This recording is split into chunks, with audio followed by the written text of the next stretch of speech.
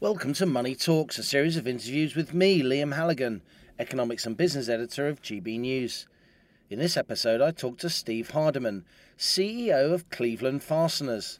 Based in Sutton Coldfield in the West Midlands, the company specialises in the manufacture of cold-form components for use in commercial and automotive markets worldwide. Formed in 1939 to supply the aircraft industry, Cleveland Fasteners specialises in bespoke production, with components heat-treated or plated to any commercially available finish. In this wide-ranging interview, Steve Hardiman describes how the company has managed through lockdown and his vision for the future of both Cleveland Fasteners and, more broadly, UK manufacturing. Steve, what would you say to those people who say the UK isn't a world-class manufacturer? Well, I've been in manufacturing for many, many years, and for many years manufacturing has been looked down on, I think, by various political parties of all colours. I think from memory there's about 2.7 million people involved in manufacturing. 48% of our exports are from manufacturing. The average salary in manufacturing is about 32,500. It's a lot higher than the average. It's a good business. It's a good thing to be in, but it's not promoted very well. A lot of political parties have sort of shied away from manufacturing because it's in the too difficult box, in my opinion. Why do you think that is? Why do you think we have this rather cold attitude towards manufacturing across our political and media class? And I agree with you. I think the attitude is definitely there. I think it's because service industries are a lot easier.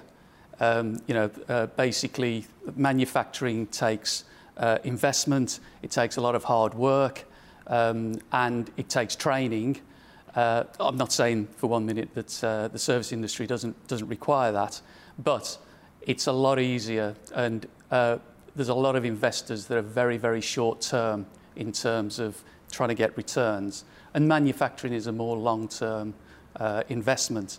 So people like in Germany, they invest enormously in manufacturing, and it's the reason that their turnover is, or their GDP is very high in manufacturing. We don't have very high figures in manufacturing in the UK. So basically, I think it's in the too difficult box. We export all over the world. I mean, one of the things which always amazes me about manufacturing is I think there's 280,000 companies that manufacture in the UK. Of those, certainly in 2019, the figure I think was about 35,000 of them export. We make rivets. They're basically, in terms of technology, probably one up from a nail. If we can export, anybody can export. And I don't understand why people are so frightened to export. It's a big world out there. One of our biggest export markets up until recently was the Far East. And that's like selling coals to Newcastle. Well, if we can do it, anybody can do it. A lot of people will be surprised. You deliberately, modest guy, you're downplaying what is a very successful business, a business that you took over and own and operate there in Sutton Coldfield. You are one of the world's leading makers of particular industrial fasteners and rivets and so on. How can you make that pay here in the UK when the Chinese, the Taiwanese, the Vietnamese are doing the same thing? Quite simple, Liam. Really good people. We've got a fantastic workforce. 32 people in proper jobs that have been with us for a very, very long time. In the last 30 odd years that I've been involved, I think 10 people have left our company of their own volition, and of those 6 have come back. So, we've got some really, really good people who, when you cut them, it says Cleveland Fasteners through them. They work very, very hard. And oddly, the pandemic has been quite an eye-opener for us. In what way? That's interesting. Yeah, basically our performance has just gone through the roof. In terms of our productivity, It's gone up by 37% during the pandemic. Wow. And how do you explain that? We've been in business a long time, and we've had lots of people come through the door explaining to us about teamwork and about how you get more productivity out of your employees. We've listened, and our productivity stayed pretty much the same. And then the pandemic hit. And basically, we had to change what we do. And what we did was a bit outrageous. Some of our people had to leave, unfortunately, but we don't have a production manager, we don't have an ops manager. The guys on the shop floor determine what's going on what machines. That has reduced our headcount.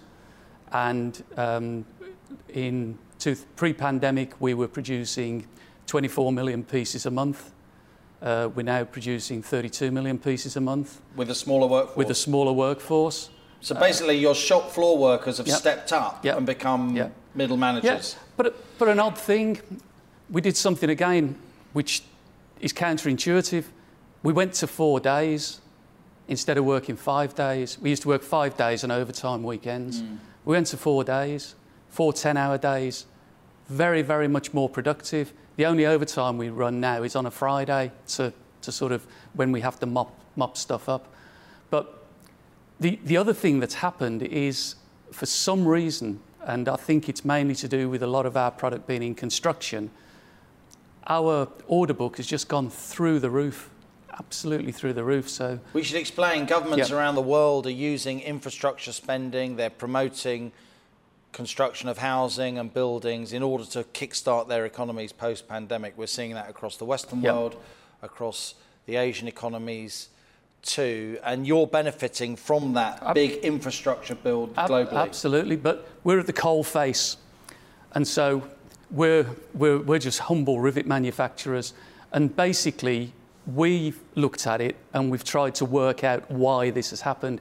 And the main reason is there are two main drivers as far as we're concerned. I understand exactly what you're saying about, what governments have done.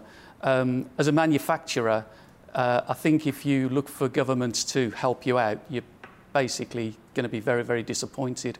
So the reason for the great increase in our turnover is, firstly, in the construction area, it's because a lot of people didn't go on holiday.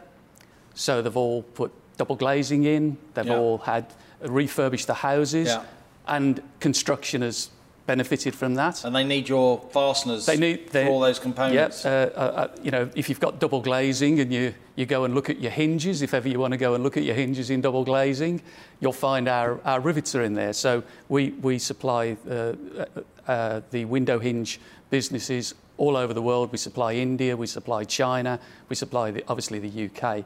So that's the first thing.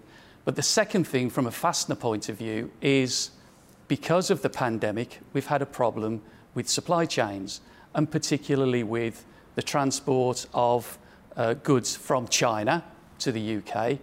Pre-pandemic, if you were going to buy a container from China, £800 for a full container load. We were quoted $12,500 Mad. Recently. Now, the key thing about that is, and again, and I know you're an economist, and I'm afraid economists tend to be lagging rather than looking forward. Couldn't agree more. That's why you're here. We had the stuff that we buy in from China, and we've got to deal with our workforce. We only buy stuff in from China that we can't turn a buck on in the UK. Yeah. So they know all about it. And it's not very much that we buy, but when we do buy it, we buy in a container load. A full container load might be 60 grand's worth of goods. 12,500 quid on top of that. For the container, for the transport Just itself. For the transport. It just destroys the transaction. Absolutely. Everything's not worth it. And so consequently, a lot of people who were very happy buying everything from Taiwan are now knocking on our door and saying, can you make So you're actually benefiting from the supply chain issues because without a doubt. You are part of the trend, Stephen, of Cleveland Fasteners is part of the trend of what's called onshoring. Reshoring. Yeah. Get it, absolutely.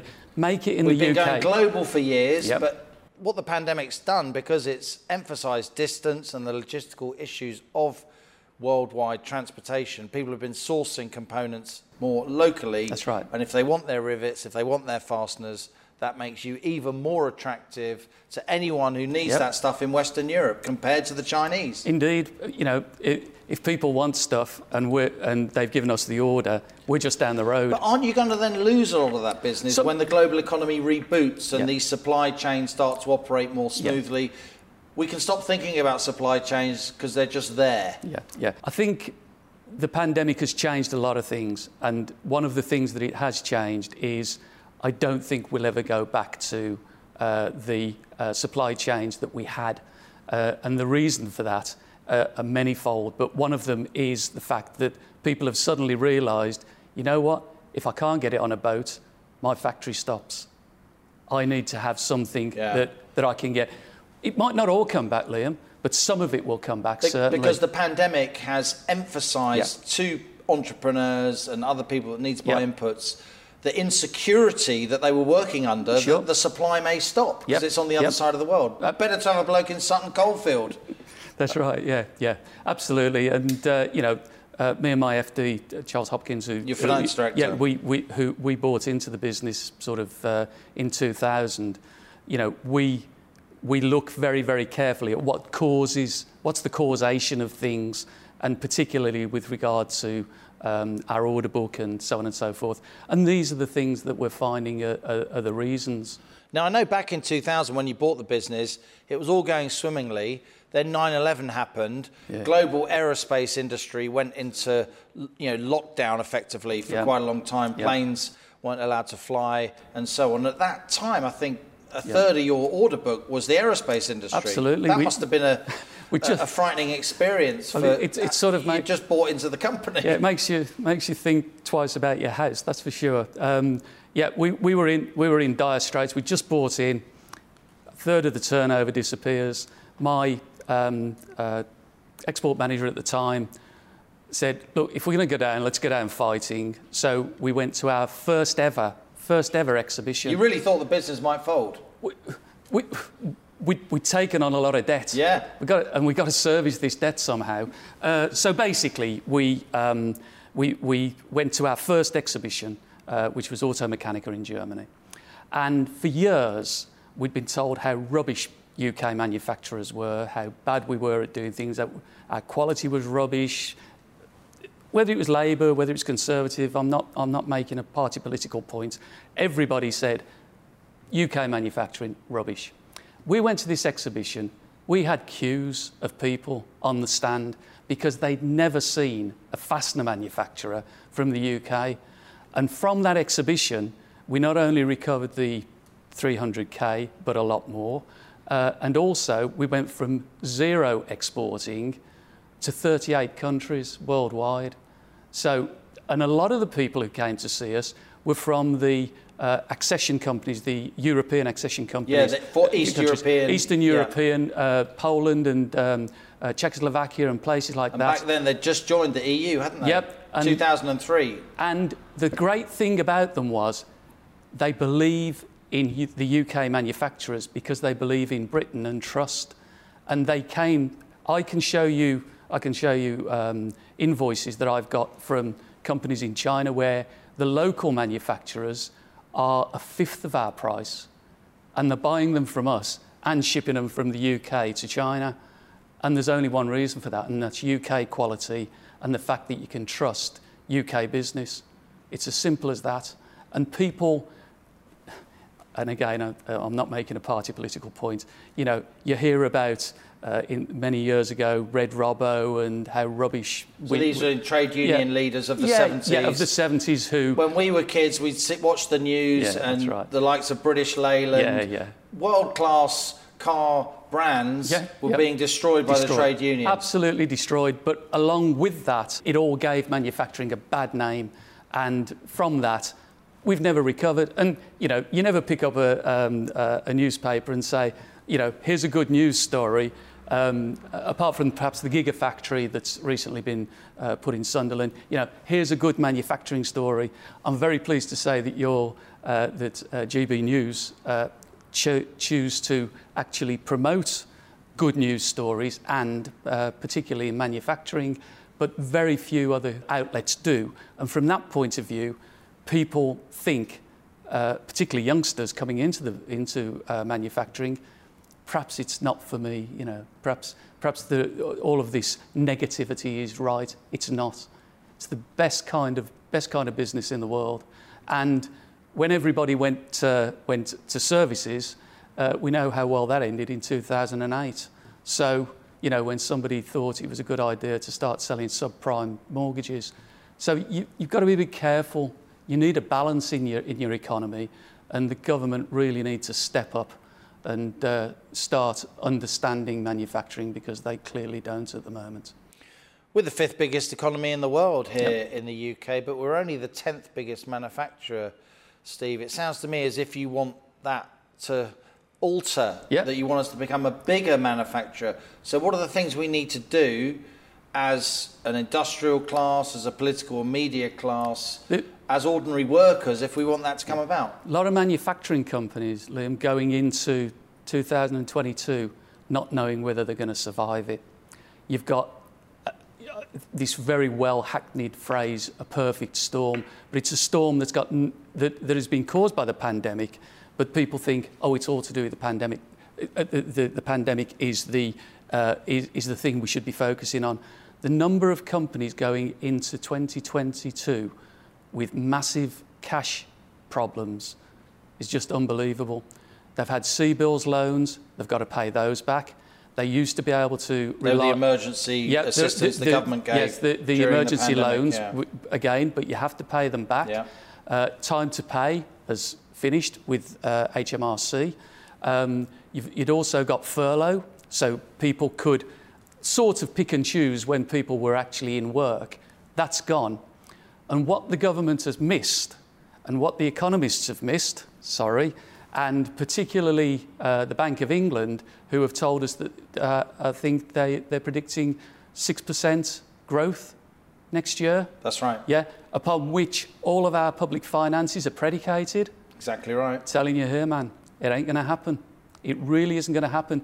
And the main reason for that is the chip shortage. And the Semiconductors. Yeah. Last week, I know it's in Japan, but Toyota had to close two lines. Jaguar Land Rover having all sorts of problems. So the tier 1 manufacturers, they've lost furlough. They're having to pay back all the CBILS loans. Their schedules, which is what the whole production plan is based on, disappear from one day to the next. So they've got no consistency. This famous thing from Brexit about, we want certainty. There is no certainty, and these companies are massive companies, and you've got nothing to protect them going forward. Now, one of the things that bigger companies have to pay into, we don't have to pay into because we're a small company, is the apprentice scheme. There's £2 billion sitting in a pot somewhere for the apprentice scheme. That could be used to help out these companies. I'm not saying bring furlough back, because Richie won't do that, but I think there are things that they've got to do targeted specifically for the automotive industry that's really got to be done. And in this perfect storm, Steve, you didn't mention energy prices. Corporates, they don't have the energy price cap that households have. Even with the price cap, of course, household bills have gone up enormously, and they're going to go up again in April. Sorry, but it's true. But corporate bills must have gone up even more. Absolutely. We were lucky. We'd just done a 3-year deal with a 20% increase. Clever lads. And that was a year ago. So we're okay for a bit. But as you say, lots of people are being hit. And of course, that's again feeding into the problems that we've got with inflation. If you're a manufacturer going into 2022, there are some serious issues coming forward. And if you're sitting in the Treasury thinking that 6% growth is going to happen next year, when your main manufacturing output, which is the automotive industry, is going to help you out, it ain't going to happen. Let me ask you a final question, Steve, if I may. Yeah. If you had just a minute with the Prime Minister, what would you say to him in terms of trying to convince him that British manufacturing is doing well and could do much better? What I'd say to him is, given the pandemic and the way UK manufacturing has responded, which nobody ever speaks about, social distancing, all the rest of it, the UK manufacturing base, despite the way it's been treated, is still alive and kicking. And basically all it needs is a little bit of TLC from the government. Governments can't do specific things for companies. They can set an agenda for how groups of companies can be helped. And really, he needs to get on that because, as I say, we're going to have a serious problem with our balance of payments going into 2022. And what's at the top of the agenda, according to Steve Hardiman? Is it government assistance on tax, on training and skill shortages, on assistance with exports? Where is the real pinch point for you? All of the above, but immediately cash. Help businesses out with regard to cash. Convert the CBILS loans into the ability to invest rather than it just being on your balance sheet as a cost. Make it something that you can invest in. Tax breaks. Tax breaks, all sorts of... there are some very good suggestions that have been put forward by a number of people. Maybe schedules to pay tax over a longer period of time. It can go, at the moment, it can go to 5 to 10. Why not go to 20? You know, help businesses out, because if these big manufacturing companies go, the people who are employed obviously earn reasonable amounts of money and therefore pay a lot of tax. You're not going to get the tax either. The Treasury really need to get on the case with this. Steve Hardiman, it's been great to talk to you. Thanks a lot for joining us here on Money Talks. Thanks for inviting me. Cheers. Thanks a lot for listening to Money Talks with me, Liam Halligan, Economics and Business Editor of GB News. If you've enjoyed this episode, then please leave a rating or review on Apple Podcasts, YouTube, or wherever you're listening. Do subscribe to this podcast and also check out my daily television show, On the Money, at 1 p.m. Monday to Friday on GB News or via the GB News app. GB News, Britain's news channel.